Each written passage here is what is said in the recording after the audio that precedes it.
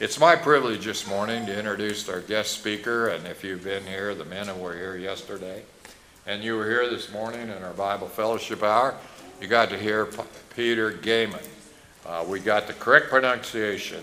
It's like my name, I have O and E, and it's Gertzen, not Gortz. And so it's Goeman, and we're glad to have Dr. Peter Goeman from Shepherd's Theological Seminary in Cary, North Carolina, to bring the message. Let's greet him and welcome him here this morning.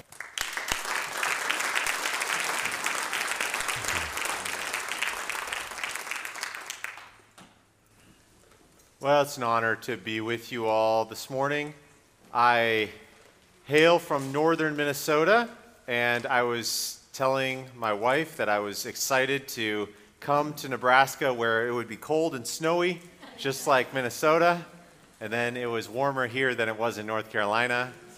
So I'm not sure what to think now, but I really appreciate being here. I have been teaching at Shepherd's Theological Seminary for 7 years, and I teach a lot of the Old Testament and do some of the biblical Hebrew classes. Don't worry, I'll be teaching you a little Hebrew today as we go through Psalm 121. So you can start turning there if you want. But one of the things that I also do is at the church there, I function as the young adult shepherd, and I often teach the young adults as part of the church, and I have a strong desire to see people trusting the Lord and walking faithfully with Him. And although I do a lot of teaching on an academic level, and sometimes I use some strange vocabulary, as I will introduce you to some new words today, I'm sure, and I'll try to define those for you. I also have a strong desire to help us think pastorally. So in one sense, I'm going to wear both hats today. This is going to be a little different because in one sense, it's going to be very much like a sermon that you're used to. But in another sense, too, I really want to introduce you to a few things that I think the Lord would allow me to do with some of my background with the Hebrew language, because, and just already out of the gate, I want to explain something is that our Bibles are the inspired Word of God. We love it. We can benefit from it in so much detail. And one of the things that I think is helpful for us sometimes, especially when we go through poetry, like we find in the Psalms, is to recognize that it is a poetic language that is different or in distinction from English. For example, I don't know, do some of you have poems memorized in English? I don't know. My mom made me memorize A Little Brother Follows Me as a poem because I had a younger brother, and so she wanted to make sure that was always floating around in my mind. One of the things that marks English poetry is a sound-alike relationship at the end of the lines. Roses are red, violets are blue. Nobody hates you more than I do. You know, something like that. Is that how it goes? I don't know. I can't actually remember the real version of that. We understand the English poetic nature to go sound-alike rhyme. But in Hebrew, there are different things that happen, and I want to point out some of those aspects to you so that you can help appreciate some of the neat things that we see in Psalm 121. It's not going to change or revolutionize your world as much as it is, I think, just going to help us appreciate just who God is. And that's kind of what we want to talk about today is when we go through Psalm 121, what I want to really leave you with, the thing that I want you to remember more than anything, we're going to talk about this all day today. This is the main point. If you're note-taking, you can write this down and then put your notebook away. Well, you can just keep it out. But this is the main lesson, is that God is our guardian. That's what I want to leave you with today. And the implications of that are profound. That God is the one who takes care of us.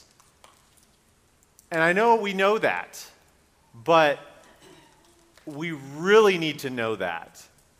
We need to go to the next level and really understand that, because it has implications for how we process personal tragedy, how we process suffering, how we process national instability.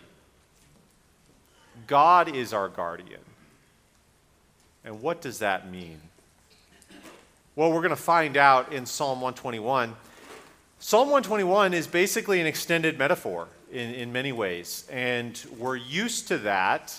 Maybe you've heard of Pilgrim's Progress. Maybe you're familiar with it. You've read it. The basic premise of Pilgrim's Progress is you have Christian who, as an extended allegory, he sets off to the celestial city, and so he's walking along the roadway, and each thing he comes across is a metaphoric experience of life.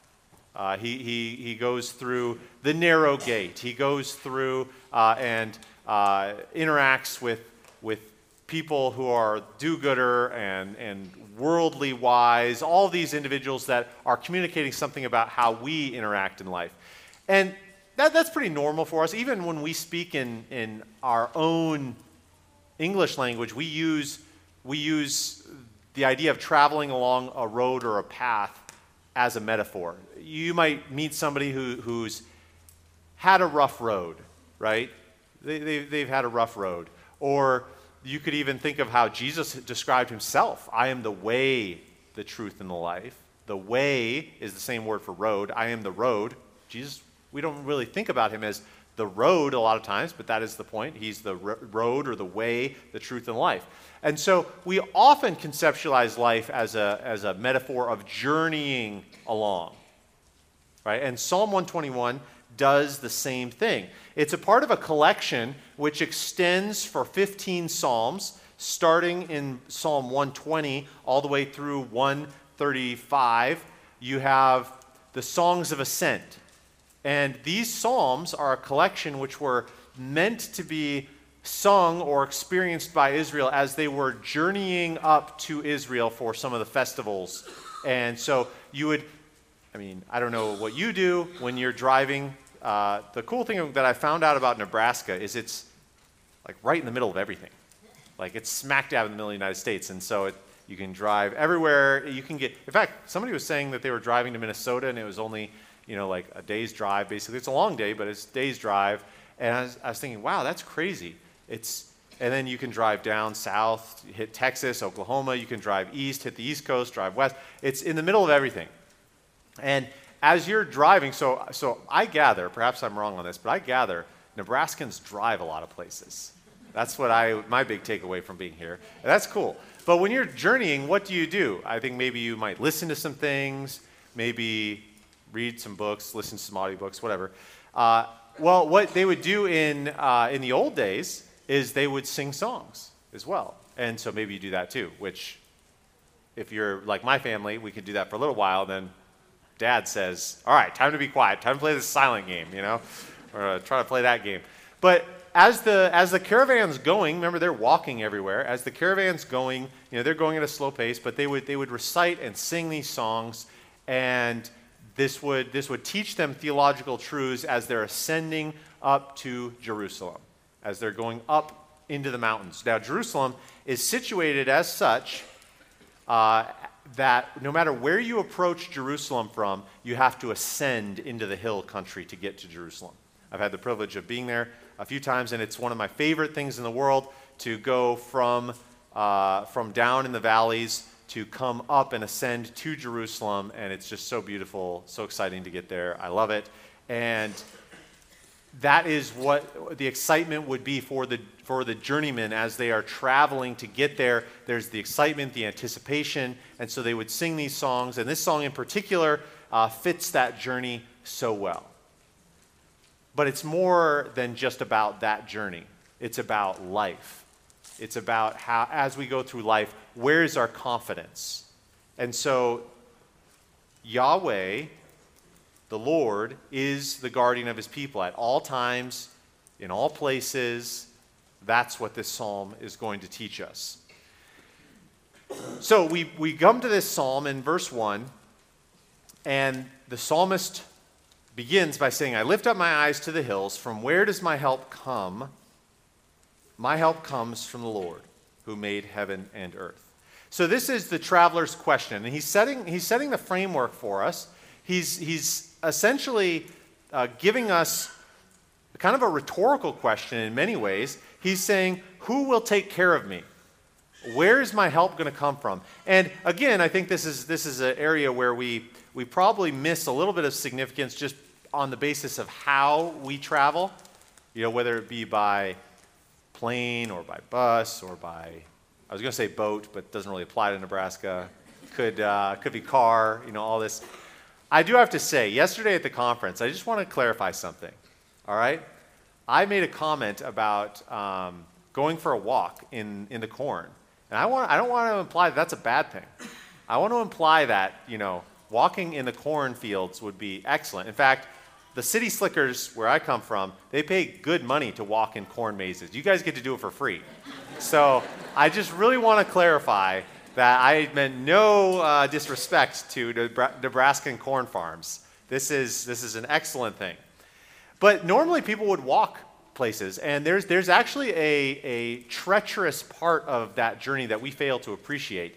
On the one hand, there would be the normal dangers of animals, of not having enough water, of not knowing the way, of traveling during the darkness, and of course, if you're traveling in the mountains, you're going to possibly slip off the cliff and die, fall over the side. All those things are regular dangers. But in addition to that, the hill country is where all the old-fashioned term would be the brigands, the pirates, the rogues, they would all hide out. The people who were the outcasts of the society would hide there and ambush the unsuspecting travelers, those who didn't have protection. That's the story of the Good Samaritan, by the way. That's essentially on the journey up to Jerusalem. That's where the Good Samaritan story happens, where you have the ambush take place, the robber leaves him for dead, and then he's brought to an end, all that. So there's a very real fear. If you're ascending up to Jerusalem, you say, okay, I lift my eyes to the hills. I see what's going on. Where's my help going to come from? Who's going to take care of me? And that's a real question that we ask. We go through the difficulties of life. Remember, this is going to be an extended metaphor. We're going to work through this together. And one of the things that the traveler, us, asks is, where will I find help in the midst of these obstacles, in the midst of these difficulties? Well, the traveler answers his own question. And he says, my help, my assistance comes from the Lord.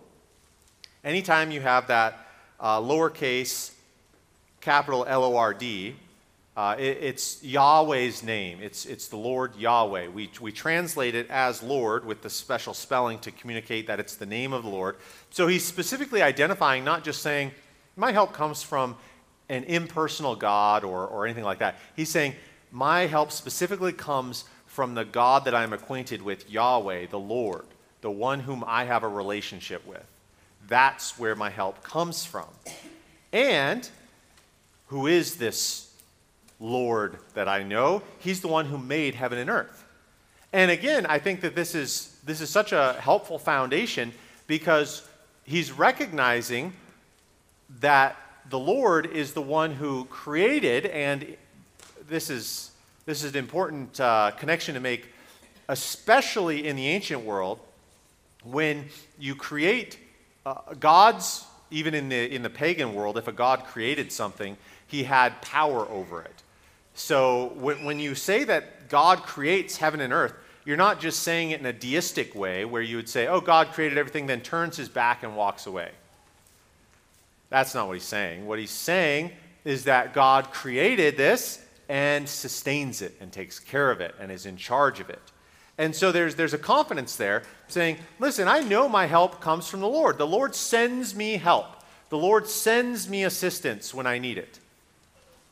And amen. What a privilege that is. And the Lord is powerful enough to do that. He's in control. He's in charge. He is so unlike us. He created everything. You and I are his creatures. And then the psalm stops. Or does it? I mean, it seems like the psalm could stop. That in and of itself could be just an amazing meditation to dwell on, couldn't it? The traveler asks the question, he responds as he's thinking through that. And the point there is that we are going to go through difficulties. I look up, I look through the hills, I look through the hills of life, and I see that the Lord is going to send help. Period. But this is one of the neat things about Psalm 121. And it's kind of hard to see this right away unless you're looking for it. But there's a change in voice. We could call it a change in voice here in verse 3. And now you start seeing, in verses 1 and 2, you say, I lift up my eyes. I do it. I'm the traveler. I'm looking. I'm doing this. My help comes from you. So there's a personal reference there. But now the voice changes in verse 3, and it's, he will not let your foot be moved. He who keeps you will not slumber. So there's a person change here. And what that means, I think, and I think a lot of people would agree with this, but is that another voice has come into this song now. And it's what we call, here's your, you can just forget these fancy words, but I think it's fun to learn new things. This is called an antiphony in music, like an antiphonal song where you have two voices that are singing to one another. Opera is the best example, but I don't really like opera. So it's like one of those things where a lot of times you have voices singing to one another. And maybe like Handel's Messiah would be an example, like hallelujah, hallelujah. You have the antiphonal answers, right? And so that seems to be what's going on in Psalm 121 here, is that you have an additional voice here. And so what some of the Old Testament scholars have proposed, and I think this is a good idea, is that whoever's jumping in here is emblematic of the leadership of Israel. It could be maybe an elder of the tribe, maybe it's one of the Levites, but there's an additional voice coming in to sing at this part. So you can imagine if this song was being sung as special music, you have the soloist come up, the traveler, and he's singing, like, I lift my eyes to the hills. From where does my help come? And then he says, my help comes from the Lord, the one who made heaven and earth. And then all of a sudden you have the pastor or one of the elders come and start singing a different part.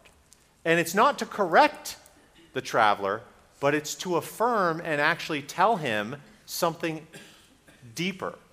That it's not just, and this is so powerful, it's not just that your help comes from Yahweh. It's something deeper than that. And so the explanation goes like this. Verse 3, he will not let your foot be moved. He who keeps you will not slumber. And of course, if you're imagining going up into the hills, the idea of letting your foot be moved or the idea is slipping out, well, if you've ever done any kind of hiking or twisted your ankle or anything like that, you know that that's not fun. That's not what you want to be doing. And so this supporting voice is coming along saying, yes, he will not let your foot be moved. And he says, he who keeps you will not slumber. But then he goes on in verse 4 and says, behold, he who keeps Israel will neither slumber nor sleep. And if you just bypass that right away, if you just read quickly, you say, that's weird. He says that whoever is guarding this individual will not sleep 3 times. Seems overkill to me. But there's actually, and this is where, we're going to take our student hats out, and I'm going to explain some things about how this works, is that it's not just restating the exact same thing that he has already said. There's a heightened expression here. It's almost as if, well, in English, maybe some of the ways that we do this is we get louder, we build into crescendo, we start raising our voice, and then we start going louder. Just we like that, right? You all looked up. You were sleeping, but then you were like, what's he doing? Ah! But that's how we often emphasize things, right? But in the Hebrew world, in the Old Testament world, in which the Old Testament is written, there were a variety of ways of emphasizing different things. And one of the ways that you would emphasize something is repetition, yes, but even more so, you could state things in different ways. So that's what we see here. And you can't see it so much in English, but it's evident in Hebrew how there's a different way of negating the verbs. So what I mean by that is there's multiple ways to say no in Hebrew. That's what I mean. In English, we got one, no. Or maybe we have other ways to do it, but that's mainly in English we say no. But in Hebrew, there's two different ways to say, well, there's more than two, but two primary ways to say no. And so the first time in verse 3, he says, he who keeps you will not slumber. But in verse 4, he says, he who keeps Israel will, and I would translate it as something like, will never slumber or sleep. So there's a different word that's used there, and it's a heightened emphasis. Basically what he's trying to do is he's trying to say, listen, God's not going to sleep on you. And then he like slaps you across the face and says, listen to me, he's not going to sleep.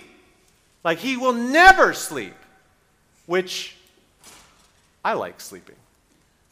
And I have really young kids, so I don't do it as much as I would like to nowadays. But a little interesting tidbit about my life in seminary is that I worked as a night shift security guard while I was going through seminary. So I'd go to class during the day, go to work at night and work through that. And I'm going to tell you something that will give you, well, I don't know if I should tell you this because I don't want you sleeping while I'm teaching.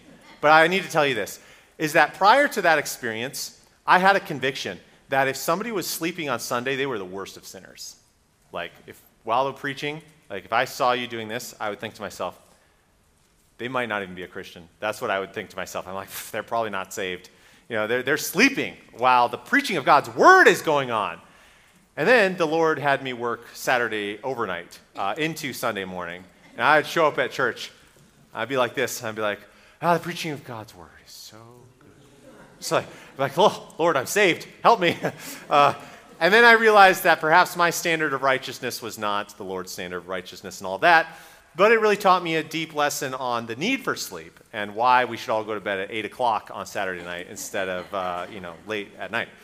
All that to say that when you look at this and when I'm thinking through this, I understand the need of sleep. And there are so many times where you have to push yourself, and so you don't get the sleep you need, and you're just exhausted. Your temper is short. The lack of sleep just corrupts you as a human being, and you need to sleep. And then by the time you finally fall asleep, let's just go ahead and say that you are an easy assassination target, right? I mean, somebody could come in with a herd of elephants and assassinate you. You're out, right? And sleep is a time of vulnerability. It absolutely is. We need to be recharged. We need to recuperate, and it makes us incredibly vulnerable.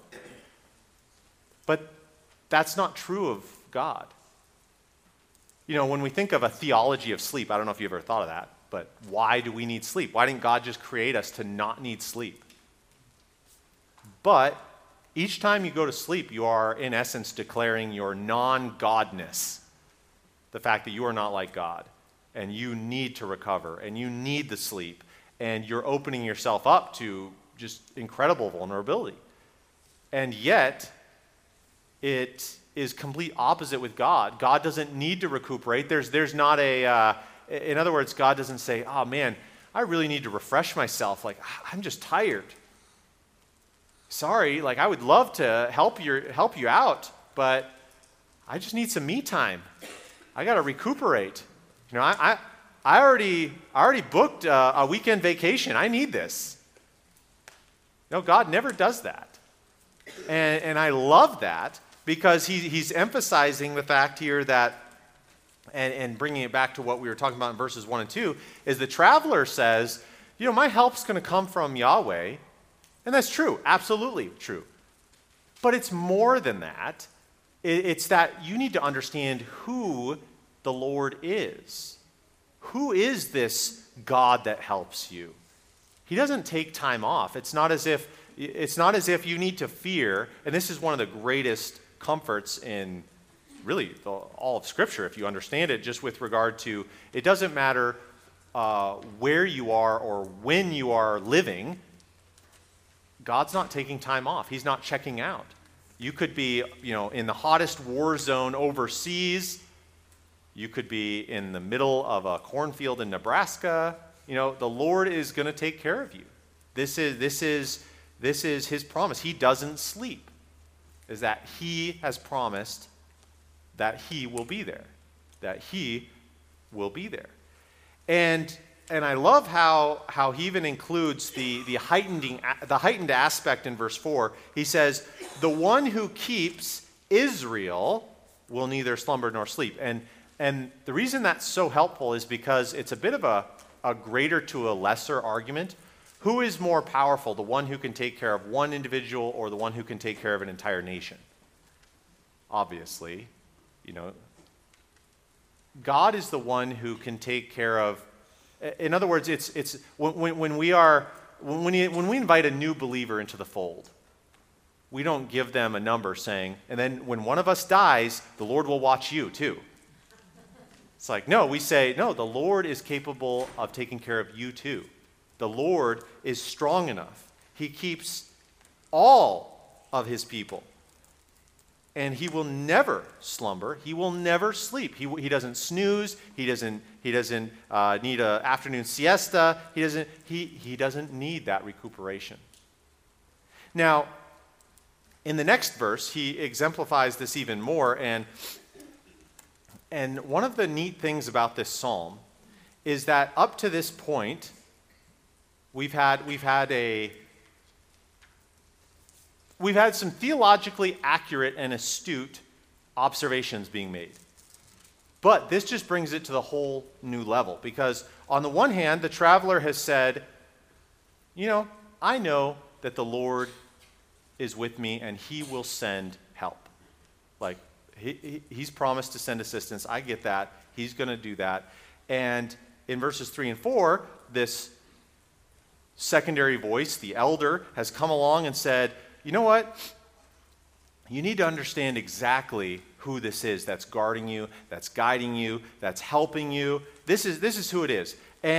But verse 5 is when he is actually identified. Notice in verses 3 and 4, there's no mention of the Lord. There's no mention of his name. It just says, he will not let your foot be moved. He who keeps you will not slumber. He who keeps Israel will neither slumber nor sleep.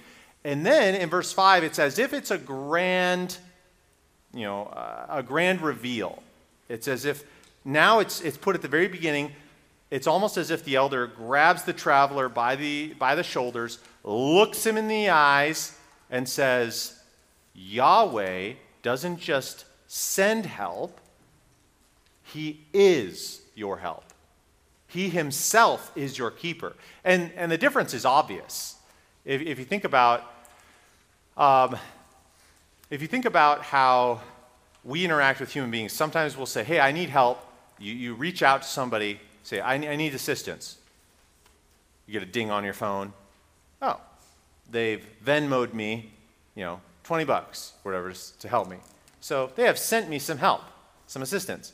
But it's entirely different if that individual comes and shows up and says, I'm here, like I'm your help, right?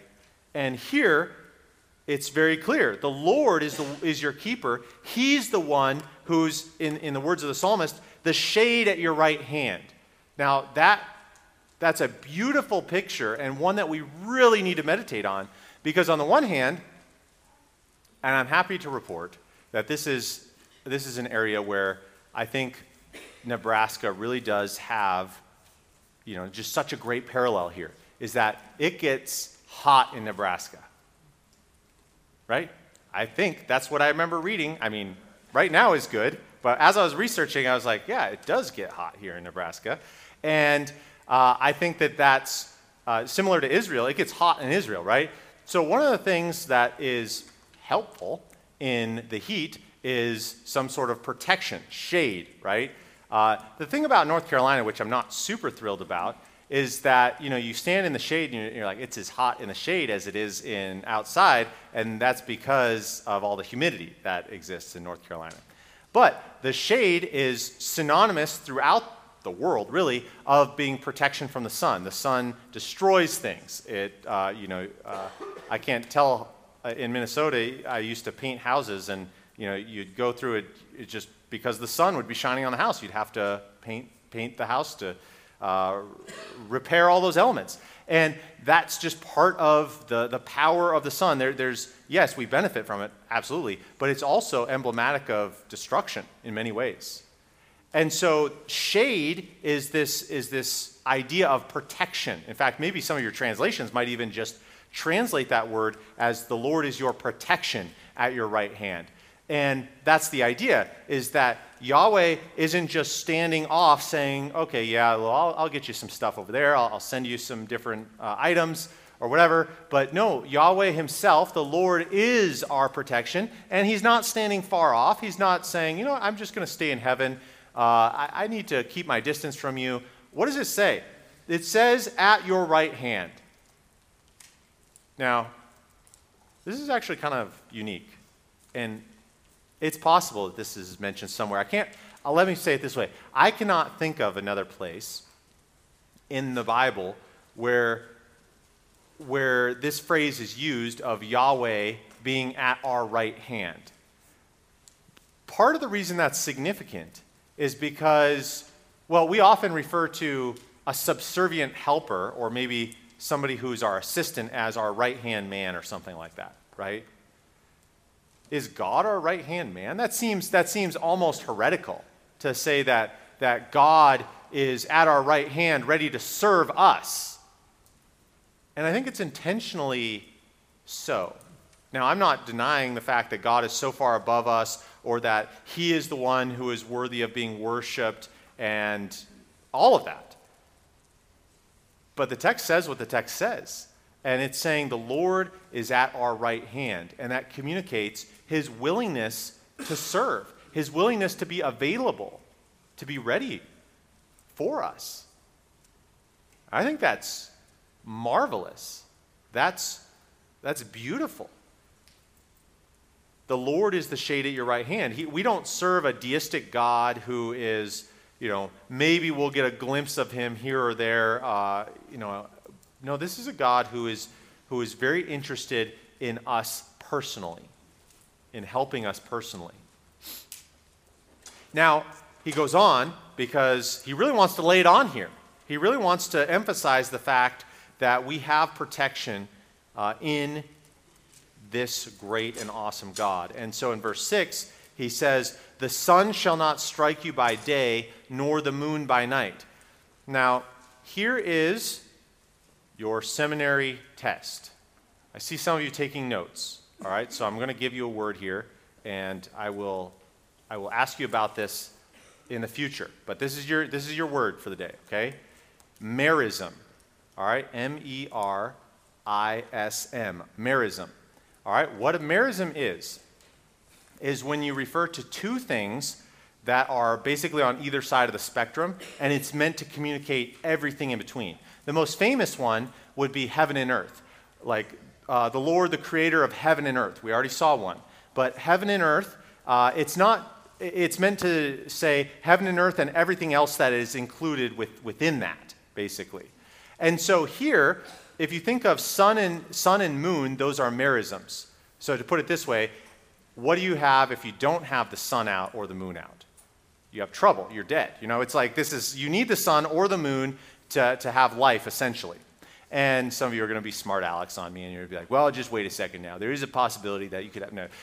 The point is, it's either nighttime or it's daytime. That's the point. And so if you understand that appropriately, then what he's saying is that at any time, whether the sun is out or whether the moon is out, Yahweh's protecting you. So he doesn't sleep. We saw that earlier. He doesn't sleep. He doesn't take time off. And there's no time during the day where you're outside of his protection, and there's no time during the night where he's not able to keep you. The sun shall not strike you by day, nor the moon strike you by night.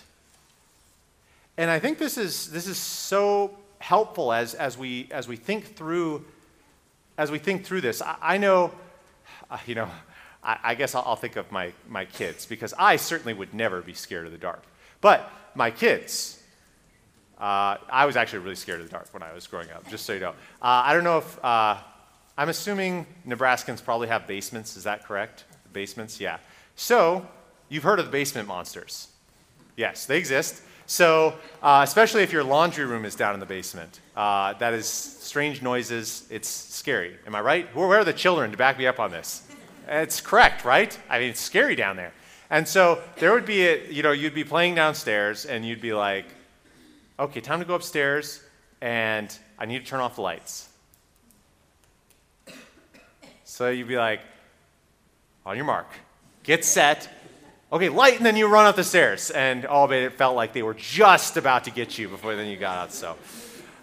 So there is an element where, I sense this even in my own life. Now, I don't do it as often as an adult, but I still, suffer sometimes from these delusions of, maybe I'm in a precarious situation here.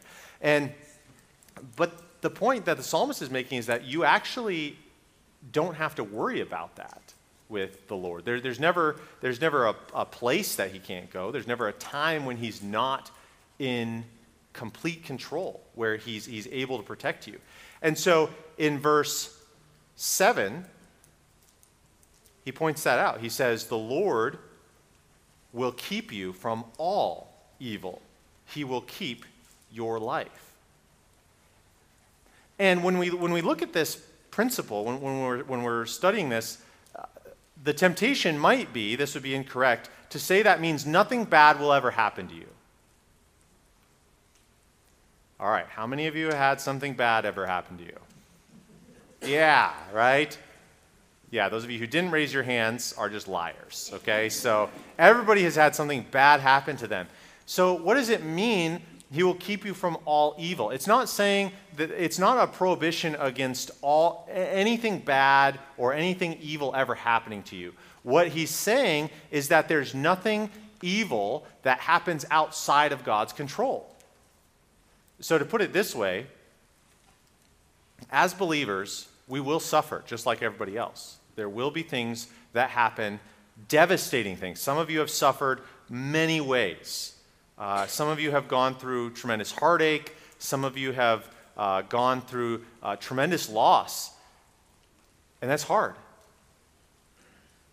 But what helps is coming to the firm conviction, which is found all over Scripture, but even here in Psalm 121, where there is not any aspect of that suffering or that evil or that calamity. And by the way, I need to say the word for evil in Hebrew is broader than just wickedness or evil. It can refer to calamity as well.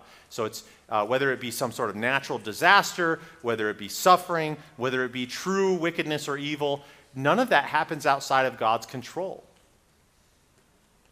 See, God doesn't limit himself saying, oh man, I wish I could protect you, but Satan is really strong today. No. Or God doesn't say, oh, I wish I could help you out, but man, I just can't. I don't interact in the farming world. Those the things that happen on the farm, I don't have control over those. No, of course not.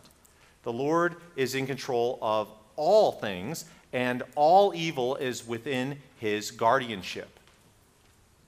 And so it's important to keep that in mind, that he is the one who's guarding us. And it's not a health, wealth, and prosperity statement. It's just saying he's in control of all that. He does keep us. He does love us. He does guide us and guard us. And that's one of the most, it's a difficult thing. Absolutely, it's a difficult thing to walk through the valley of the shadow of death. But the rest of that psalm also helps us. I will fear no evil. Even though I'm already walking through this, but I won't fear it because you are with me.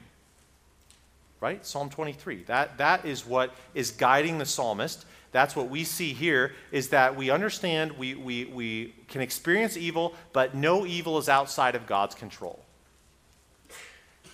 And he will keep your life. And I love how he kind of summarizes that at the end of verse 7 there, just saying there's a simplicity to this, is your very existence, Yahweh guards that. who you are. He cares about that. And then we get to verse 8, which is really, in many ways, the summary but culmination of the psalm. And he says, the Lord, and by the way, I should go back and say that the observation of these last two verses is just the explicit statement that it's Yahweh, the Lord, who's doing this. So he's repeatedly invoking the name of the Lord, saying, it's this one that we've been talking about. The Lord does this. The Lord does this. It's not your faith in the President of the United States. It's not your faith in some Republican governor. It's not your faith in even family. It's the Lord who will keep you from evil. He will keep your life. And, verse 8, the Lord will keep your going out and your coming in. All right, going out, coming in, what is that? A merism. I heard mutterings. We need to be better. You will fail the final exam if this keeps up. No. Merism, yes, it's to say the going out and the coming in. And it's meant to communicate the entirety of all possible action. So if you're leaving the house to do something, if you're coming in from doing something, it means that you've done something. And so the whole point is that no matter what you do, he will keep you. And that's so comforting because, we've talked a lot about who the Lord is and how he doesn't sleep, and so he doesn't take time off.